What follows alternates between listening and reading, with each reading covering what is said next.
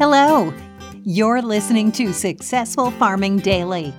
Here are 3 big things you need to know today. Today is Wednesday, July 28th. Our first big thing is wheat was higher in overnight trading amid concerns about the U.S. crop amid hot weather in much of the Midwest. Soybean and corn futures were modestly lower overnight. Only 9% of the U.S. spring wheat crop was in good or excellent condition at the start of the week, according to a report from the Department of Agriculture. That's down from 11% a week earlier, the USDA said. A year earlier, 70% of the crop earned top ratings. Hot, dry weather in parts of North Dakota, the biggest producer of the grain, has plagued spring wheat all season. Heat advisories and warnings are now in effect for parts of South Dakota and Minnesota as another heat wave pushes through the region. About 3% of the crop was harvested as of Sunday, little change from the 5-year average of 2% for this time of year, the USDA said. Some 84% of U.S. winter wheat was harvested at the start of the week versus the prior average of 81%, the agency said.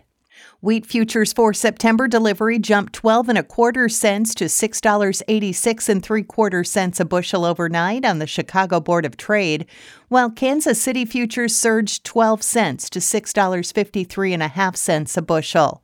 Soybean futures for November delivery fell 4.5 cents to $13.55 a bushel.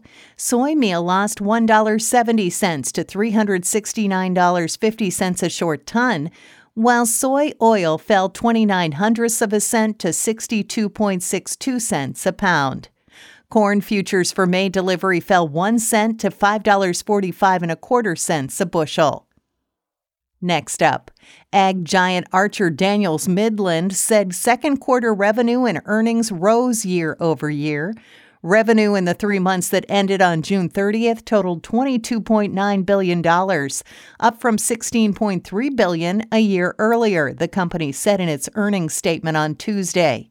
In the 6 months through the end of June, revenue was reported at $41.8 billion, up from $31.3 billion last year. Adjusted earnings came in at $1.33 per share, up from 85 cents a share in the same quarter a year earlier, ADM said. The company's Ag Services and Oilseeds division saw operating profits jump almost 40% year over year. North American origination was higher amid significantly higher export volumes driven by corn sales to China, the statement said. Still, South American origination was hit by high prices for commodities amid slow farmer selling, and global performance suffered on an annual basis. But the company believes that was a result of timing impacts that should reverse in coming quarters. Crushing was another highlight for the company. The business executed well in an environment of strong vegetable oil demand to deliver higher execution margins in North American soy and EU soft seeds, ADM said. Results were partially offset by weaker soybean crush margins in South America. Results were positive for its starch and sweetener processing, which includes ethanol production from wet mills. Ethanol margins improved from the second quarter last year amid increased demand as travelers again hit the road, the company said. Vantage Corn Processors, which restarted production at its dry mills in Cedar Rapids, Iowa, and Columbus, Nebraska on April 1st, saw improved year-over-year results thanks partially to the reopening of the mills, improved ethanol margins, and favorable performance at the company's USP-grade industrial alcohol facility in Peoria, Illinois. ADM expects third quarter performance in its Ag Services and Oilseeds division to be improved from last year due to strong crushing results, Chief Financial Officer Ray Young said in a conference call after the quarterly report was released. We continue to anticipate full-year results that will be significantly higher than 2020's very strong performance, he said. And finally, hot weather continues today in much of the Midwest with excessive heat advisories and warnings issued from Wyoming south to the Gulf of Mexico and east into Illinois, according to the National Weather Service. Excessive heat warnings are in effect in much of Iowa from 10 a.m. through 9 p.m. today as temperatures reach well into the triple digits, the NWS said in a report early this morning.